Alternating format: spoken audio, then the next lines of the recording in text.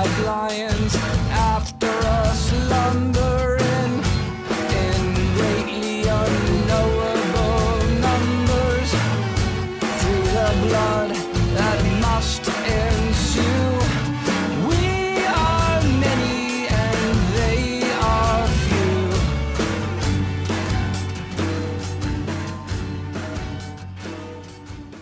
Hi everyone, Brian Farrell here, and welcome to We Are Many, a show about people working for change and how that work changes them in the process.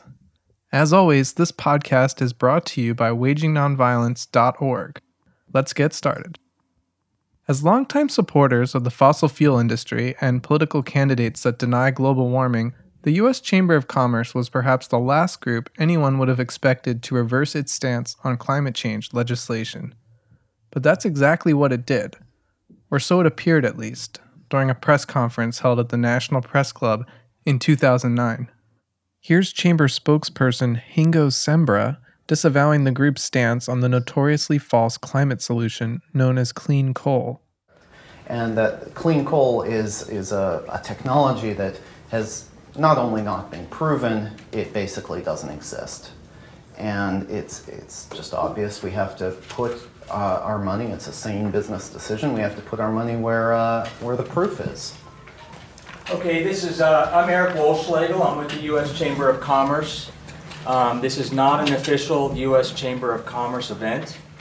So I don't know what pretenses you're here. I know some of you in the press world, but this is a fraudulent press activity and a stunt.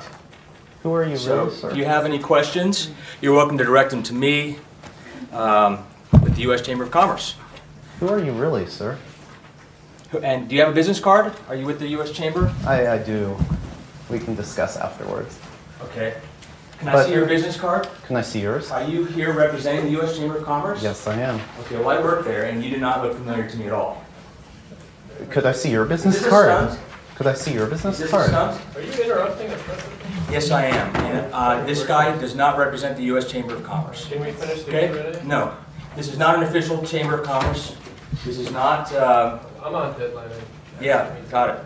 So they're misrepresenting the U.S. Chamber of Commerce.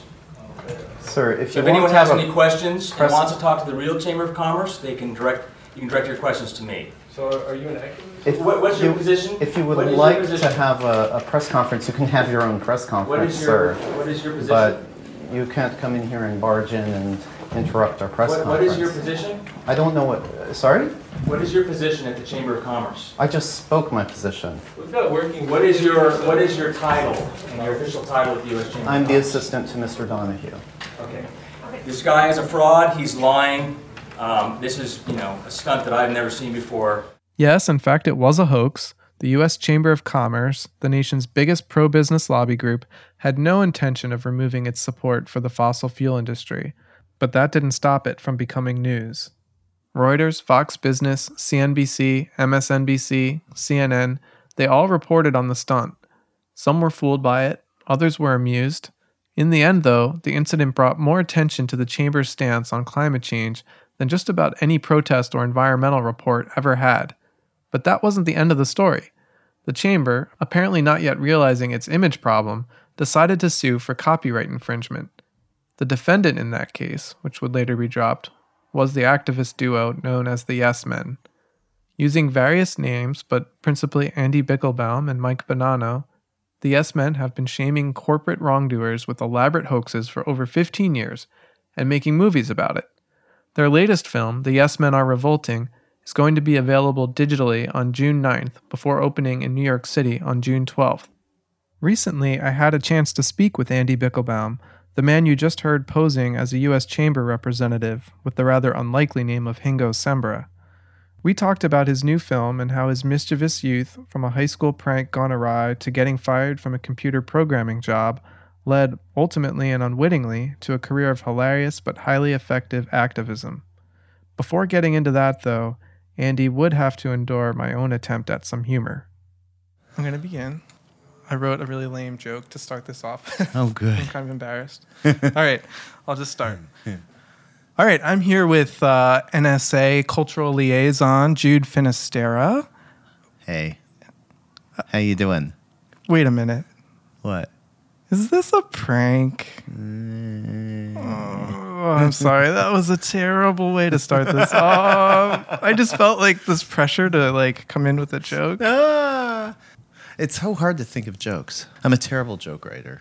Really? Yeah. But you're like kind of a natural. Well, I'm good at like on the spot, like doing something funny when the cameras are on and everything. But Yeah. like actually thinking through, like, how do you tell a joke? Yeah. God, I don't know. I've It never known is. how that's. Yeah. I think the more thought you put into it, the worse it Yeah. comes out. Yeah. I don't know. Yeah. Often. Sort of it's like just- this one, how I put a lot of thought into it and it didn't really work Oh, at yeah. all. That's really familiar. A lot of the actions that I've been involved in, the more thought I put into them, the worse they were. Not always, but yeah, there is a correlation.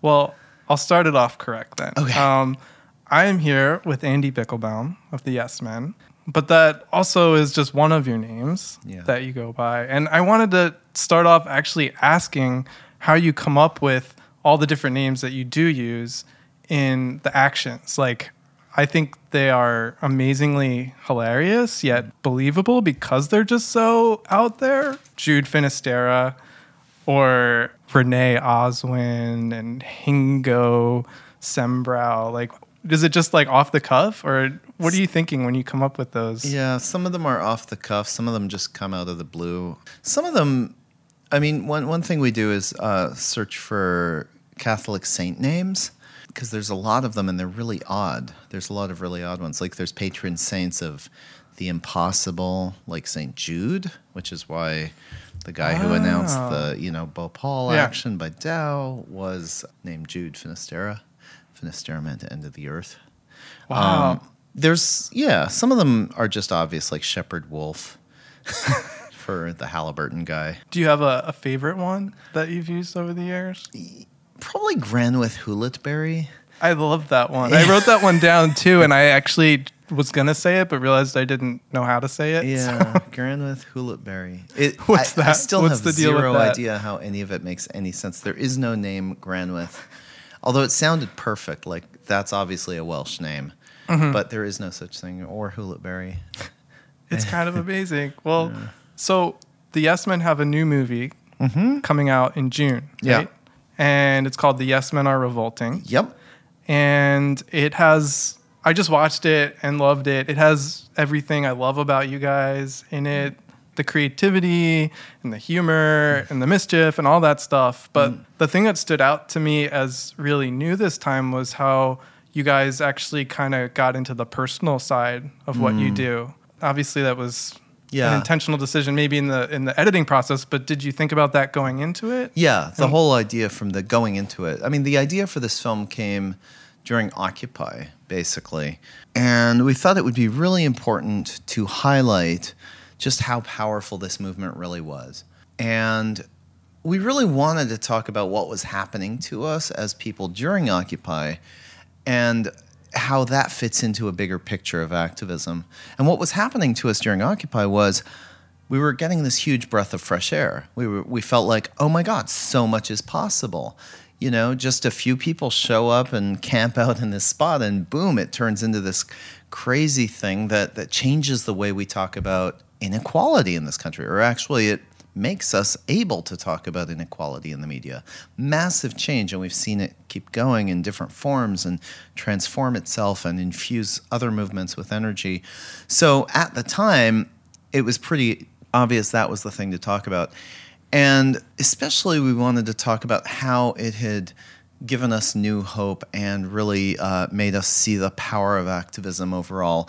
And it also showed us the power of our own activism. Because, you know, often over the years after doing these things, we've kind of like lost hope or thought that, you know, this action didn't do anything. You know, we'll do things and they finish and then nothing really seems to change. But at Occupy, a lot of people came up to us and said, you know, I got my start in activism by watching your first movie or your second movie.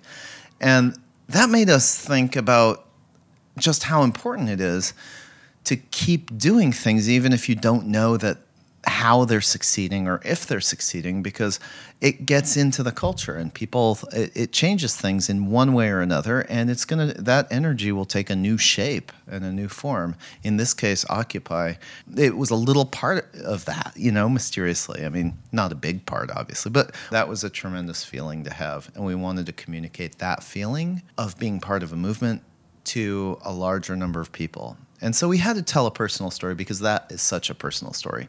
And, so we had to tell the story of feeling despair and feeling hopeless and feeling like nothing is really working. And then realizing, it has been working. We just didn't see how. It's actually been in the air in one way or another, and that's worth it. Well, I was hoping to get a little bit more into that personal side, your own story, which you really do tell in the movie. But without giving too much of those things away, I wanted to maybe ask you some more about that personal side of things. So would you mind talking a little bit about your upbringing? Because in the movie, we do get to visit your hometown, and that was kind of cool to see. Yeah, I think probably, as the movie mentions, and I think it's true, my first feelings of authority being something not to trust came really early for me. My dad is a Holocaust survivor, and his dad perished at Auschwitz, and he had to hide on farms growing up. And, I grew up with that story and knew it. And I think I just, always knew that power was really not something you ever want to trust in any form. And my dad also taught me to be suspicious of commercials on TV early on. And, I've, for some reason, I've never enjoyed shopping. I've never liked being in malls. I think power takes a lot of forms, and I think it always makes me a little uncomfortable. And I think it may come from there. But I think at a certain point, I just decided that humor, and more specifically, mischievous humor, would be my way of, going after power and making it ridiculous. Did you do stuff like that as a kid? Were you mischievous? I didn't really have a focus. I just knew that, I wanted to fight back against something. It wasn't always clear what. And looking back, it really isn't clear what. Like, I went around in high school telling all my friends. This was during the hostage crisis, the Iran hostage crisis, which kind of dates me. But during that, Khomeini, the Ayatollah Khomeini was public enemy number one. And I went around my high school telling all my friends that I was his grandson. That's my granddad, yep. And Why would you do that? I don't know. I don't know what I was thinking. But I really did it very single-mindedly. And for so long that people eventually believed me. Were you trying to cultivate fear? Or No, it wasn't malicious. It was just weird. I mean, Well, I find it weird. I don't quite understand it. I think, maybe it was just like I wanted to, I mean, I'm not sure I had this kind of sophistication, but maybe I wanted to poke holes in this idiotic narrative. That is the enemy, really? That guy? Okay, he's my grandfather. What about that? Oh, wow. What do you want to do with that? I don't know. I mean, I really don't remember what my reasoning was, but I don't know if I was being that provocative or not. You know how when you're kids and you make up these ridiculous stories, especially before the internet, when no one could check, you could just say oh yeah, my cousin is Macaulay Culkin. And I remember a kid who would claim that, and we believed it. Yeah. But then it clearly wasn't true later on as we grew up and realized that. Yet that's a totally a personal way of self-aggrandizing. But you were thinking even beyond poking holes in our perceptions of good and evil and all that. I mean, that's pretty... Well, remember, I just said I may have been doing that. I have no idea what I was doing by doing that. I just imagine that would be one thing you could do with that kind of a story. But yeah, it's true with Google now. It's a lot harder to make stories up that everybody will believe. I mean, people in my high school really did believe that after a while. I mean, not at first, but then after a while, people started coming up to me.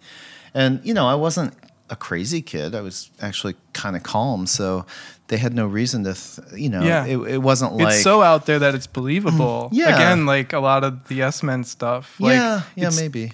But yeah, I was otherwise a pretty well-behaved kid, and so people eventually kind of believed it and came up to me and asked.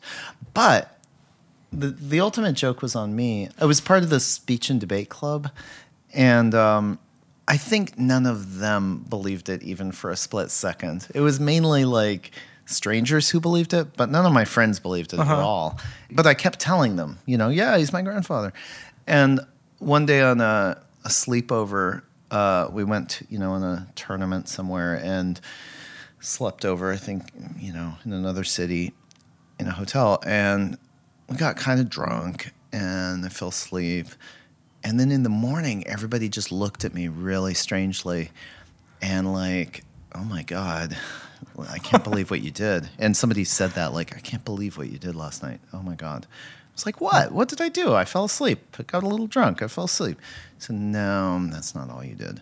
And then somebody else said, yeah, you actually, you jumped up and down on the bed naked singing, I Enjoy Being a Girl. And I didn't even know the tune to that, but I believed them. Especially when other people said it, and then other people said it, and then people that hadn't been there said it. And it was like everybody was telling me that I had done this, and so I ended up believing it until finally one day somebody told me it was a joke. So they had totally turned the tables on me. It was great. Oh, man. But I took it as, it was kind of lovely that they did that.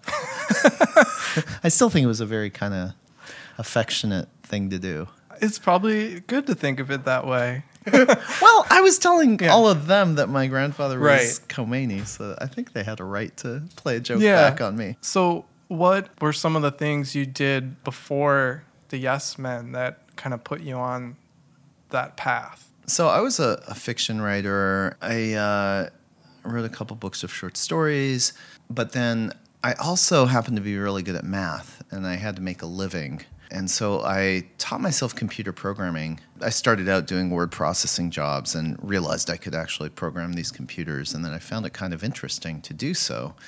So I started teaching myself to do that, and This was like in the 90s? this was in the 90s, 94 probably, 3. And I ended up teaching myself how to program rudimentary in a pretty basic way. But then, I learned more and more, and I wrote a resume that had a significant amount of experience in this program that I was learning. And I sent it off to a couple of companies. I can't remember how I sent it off, but I did. And I got a job as a senior programmer in this database language that I was kind of new. And I went. I quit my word processing job and went off and did that job and did fine. And then I got tired of that after 3 months, made another resume for something else I wanted to learn better, got that job, went off and kept forging resumes until eventually I actually was pretty good at programming.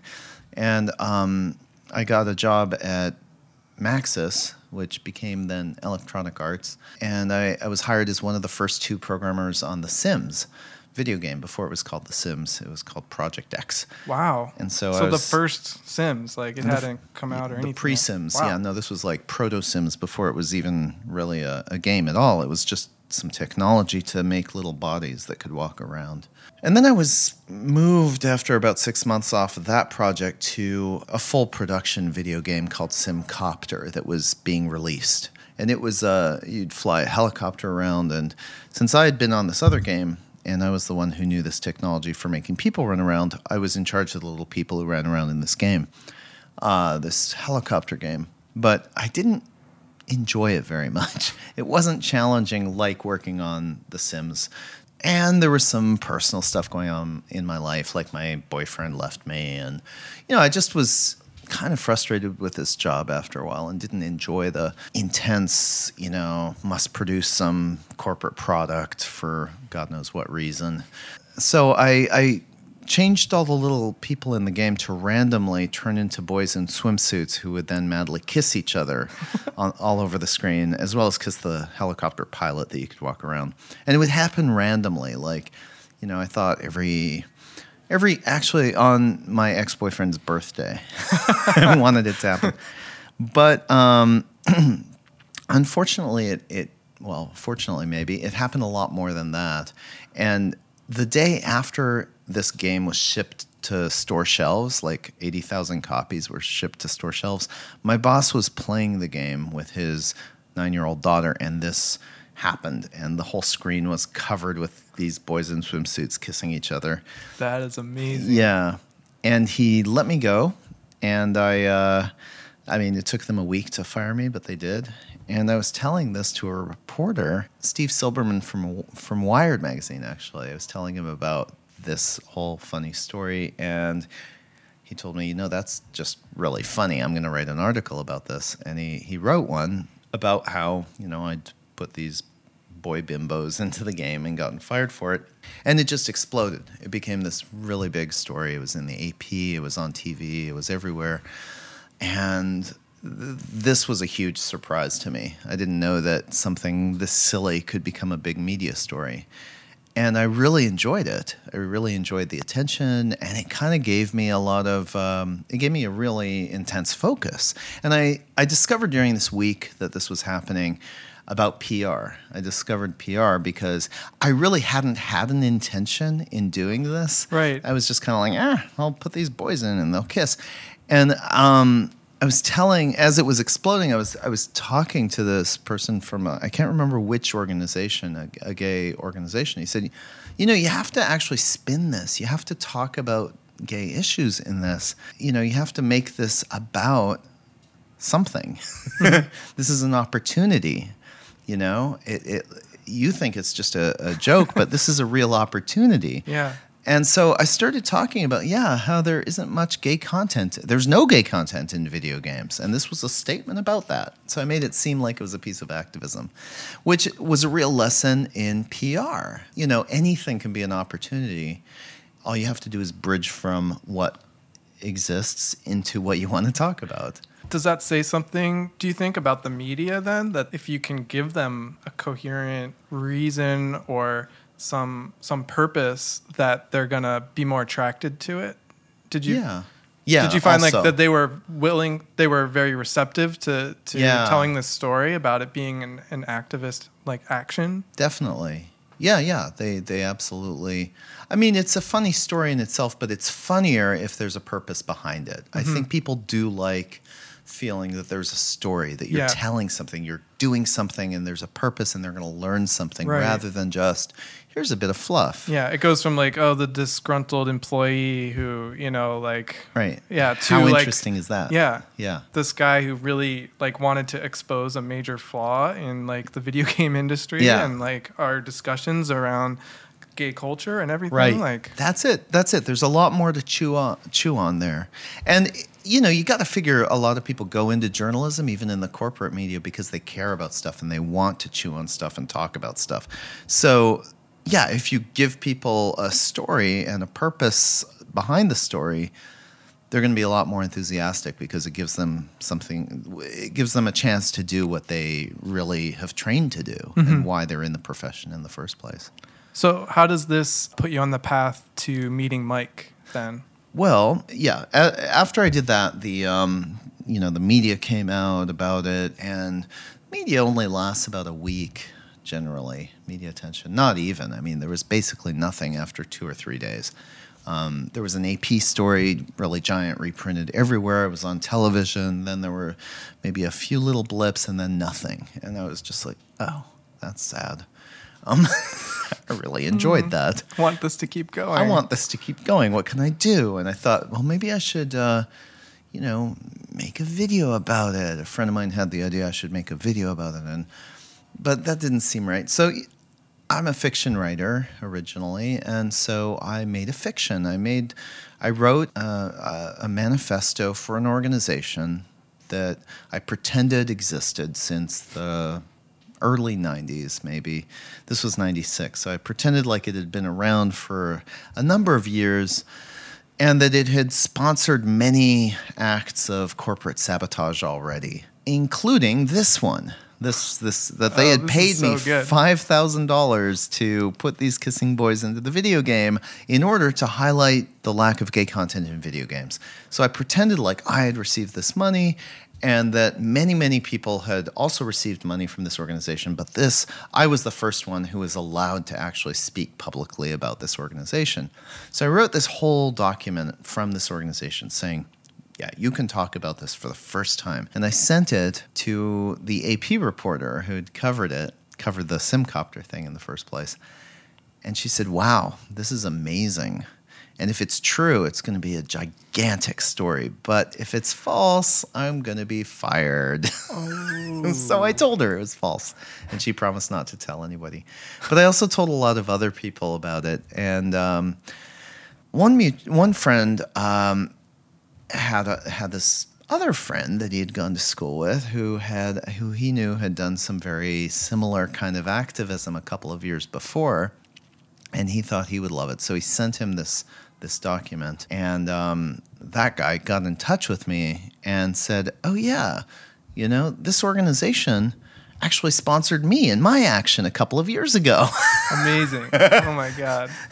Of course, it hadn't existed. But his action was the Barbie G.I. Joe voice box switcheroo. It's called the Barbie Liberation Organization. Oh, wow. And he bought, he bought talking Barbie dolls and talking G.I. Joe dolls and switched their voice boxes, put them back on store shelves, and managed to get an immense amount of media attention for that. I just want to point out, I'm pretending I don't know about this because I watched the movie. But right. Oh, yeah, this is in the movie, isn't it? Yeah. Yeah, and so he remembered that, oh, yes, this organization, this fictitious, shadowy organization had funded them as well. And so together, we kind of promoted this organization. And it actually kind of became real.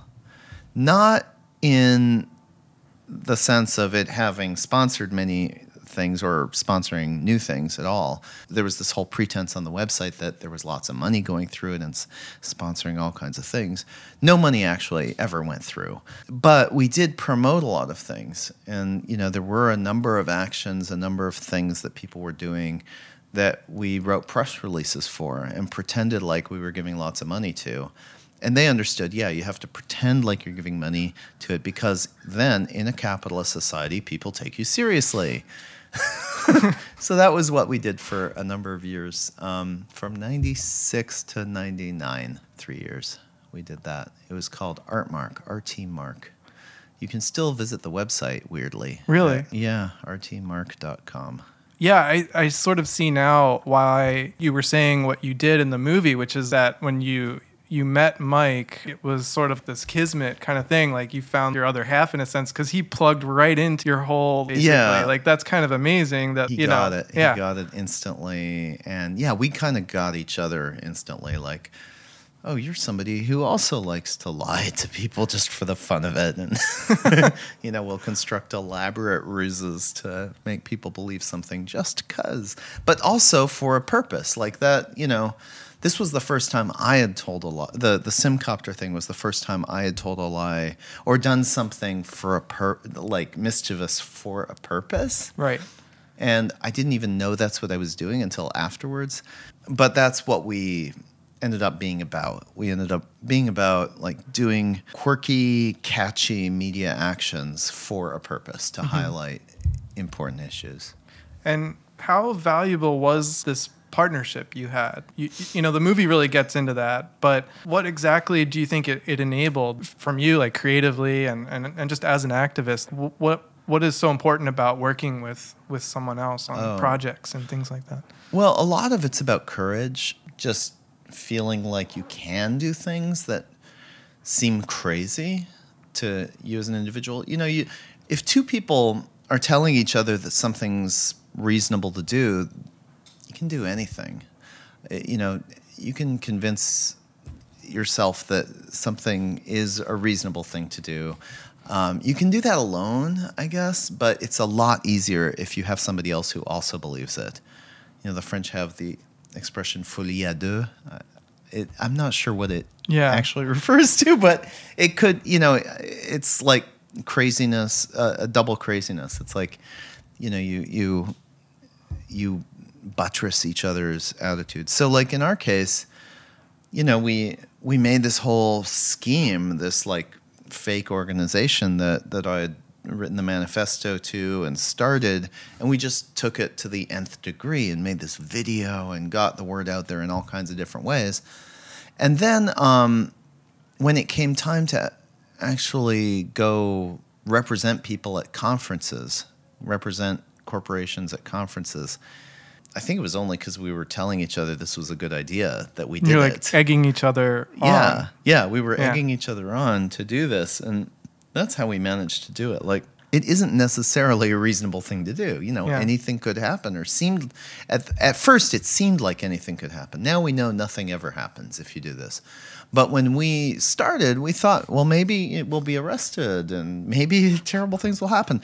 But we decided to do it anyways, just because it's interesting, definitely interesting to us. We definitely want to. And, you know, just knowing like that, for me, knowing that he would be there if I ended up in jail, and him knowing that I would be there if he ended up in jail, we had like these escape routes drawn where we would end up in different places so that, you know. Oh my God. Yeah.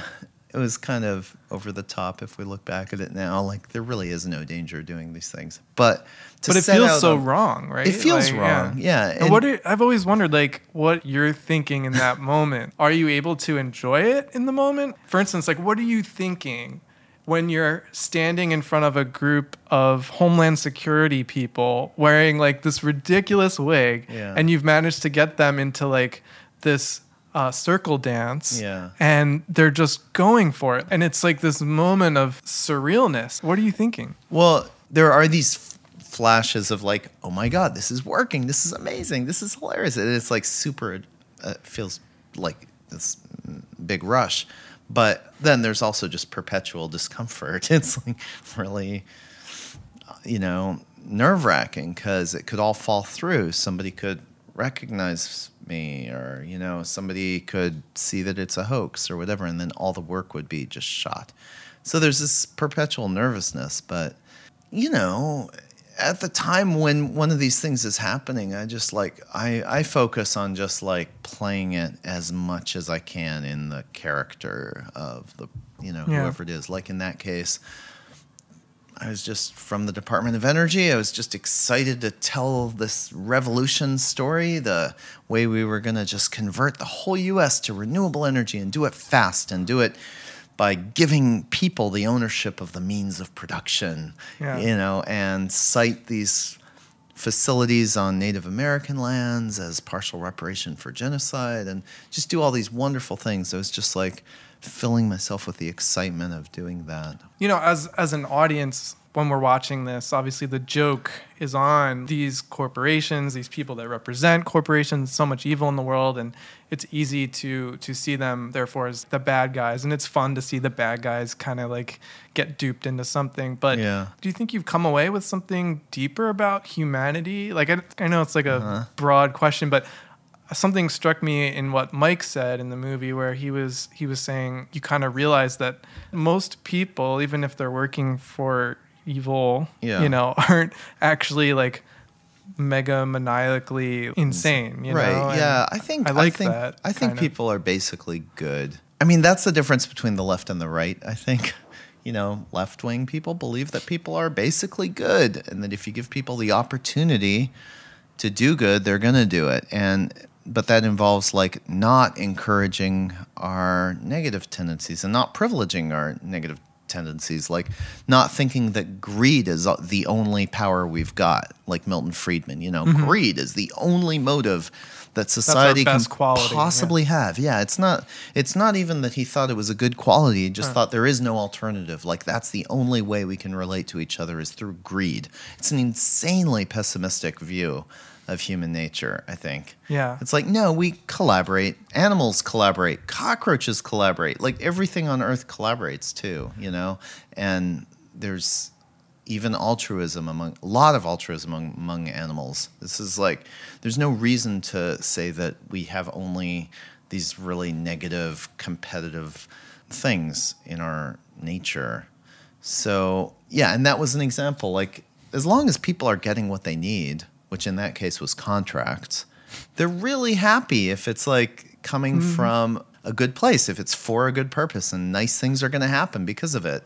They don't care where their money's coming. Well, they do care where their money's coming from. They're a lot happier if it comes from a good place.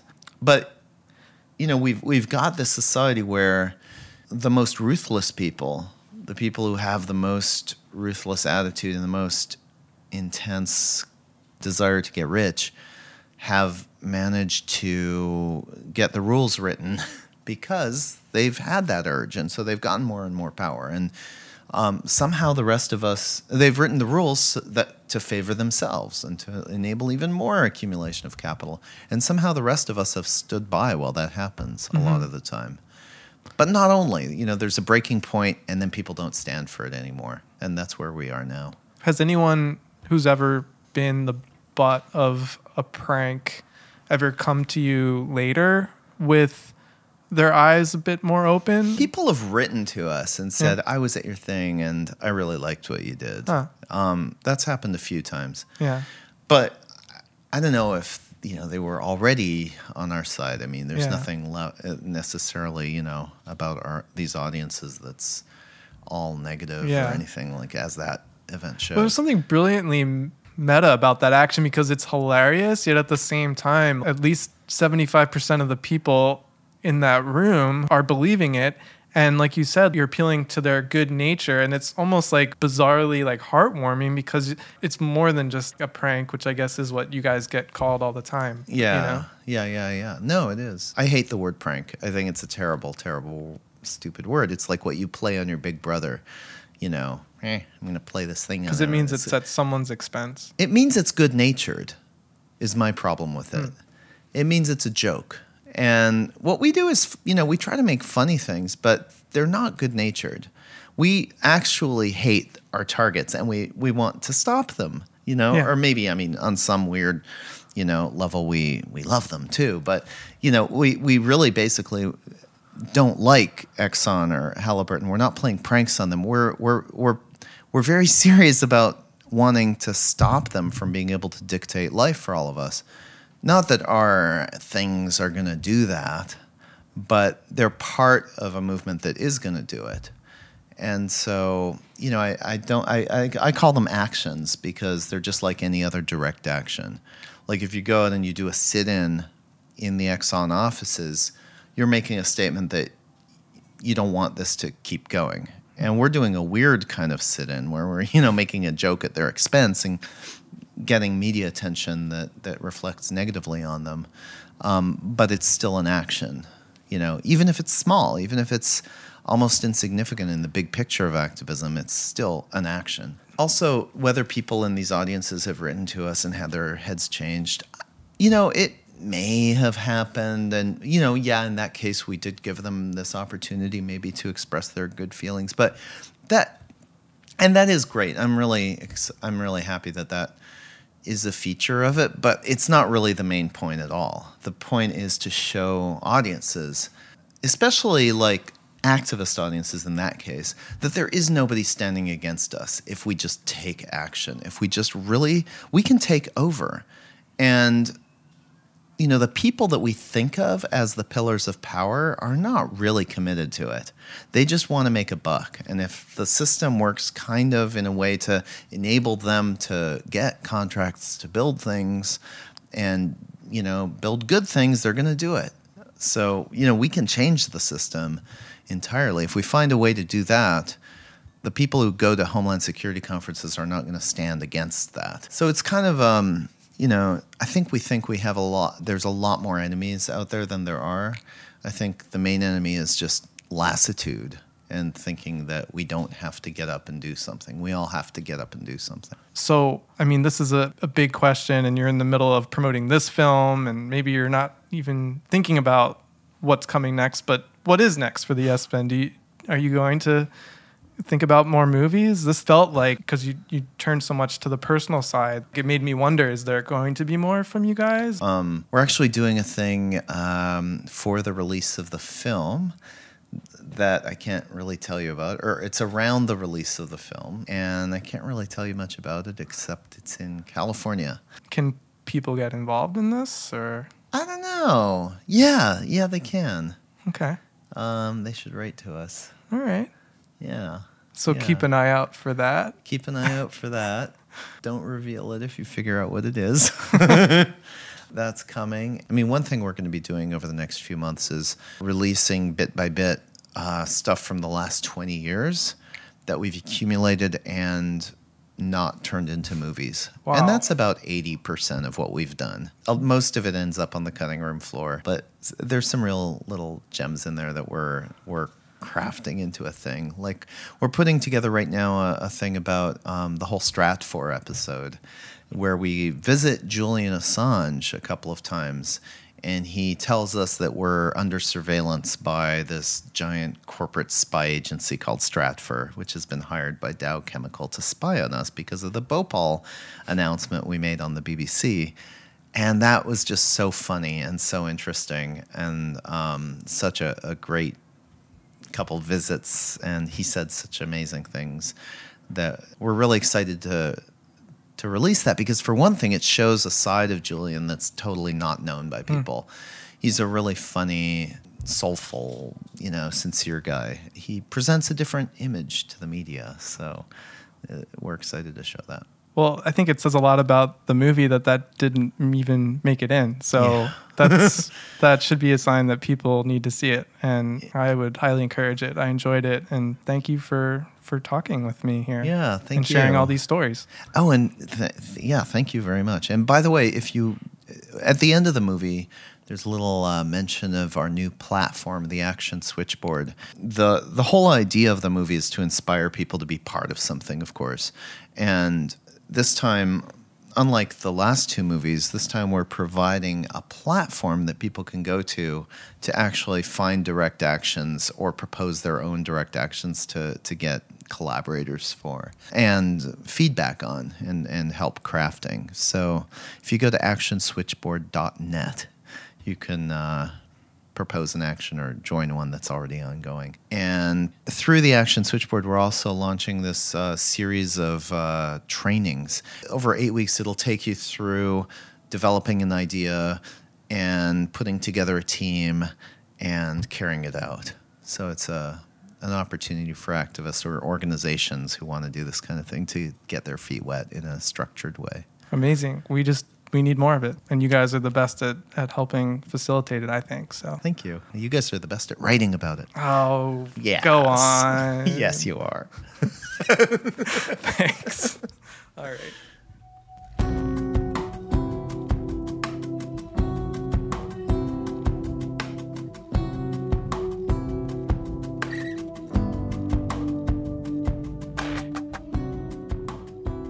All right, that was my interview with Andy Bickelbaum of the Yes Men. I'm Brian Farrell, and you've been listening to We Are Many, which is brought to you by Waging Nonviolence, a publication my guest just described as being the best at writing about activism. So check us out. And if you want to support our work, including this podcast, please consider becoming a member of the site. You can learn more at wagingnonviolence.org/support. That's it for today's show. I'd like to thank, once again, Andy Bickelbaum of the Yes Men for joining me. If you want to find out more about his new film and how to get involved in some of the things he mentioned, go to theyesmenarerevolting.com. I also want to give special thanks to my audio engineer, Dave Tadashore, and musician John Vanderslice, whose music you're hearing right now. And if you're looking for ways to follow us, We Are Many is available on iTunes, Stitcher, TuneIn, and SoundCloud. So subscribe away and maybe leave us some feedback. Thanks for listening. We'll be back soon.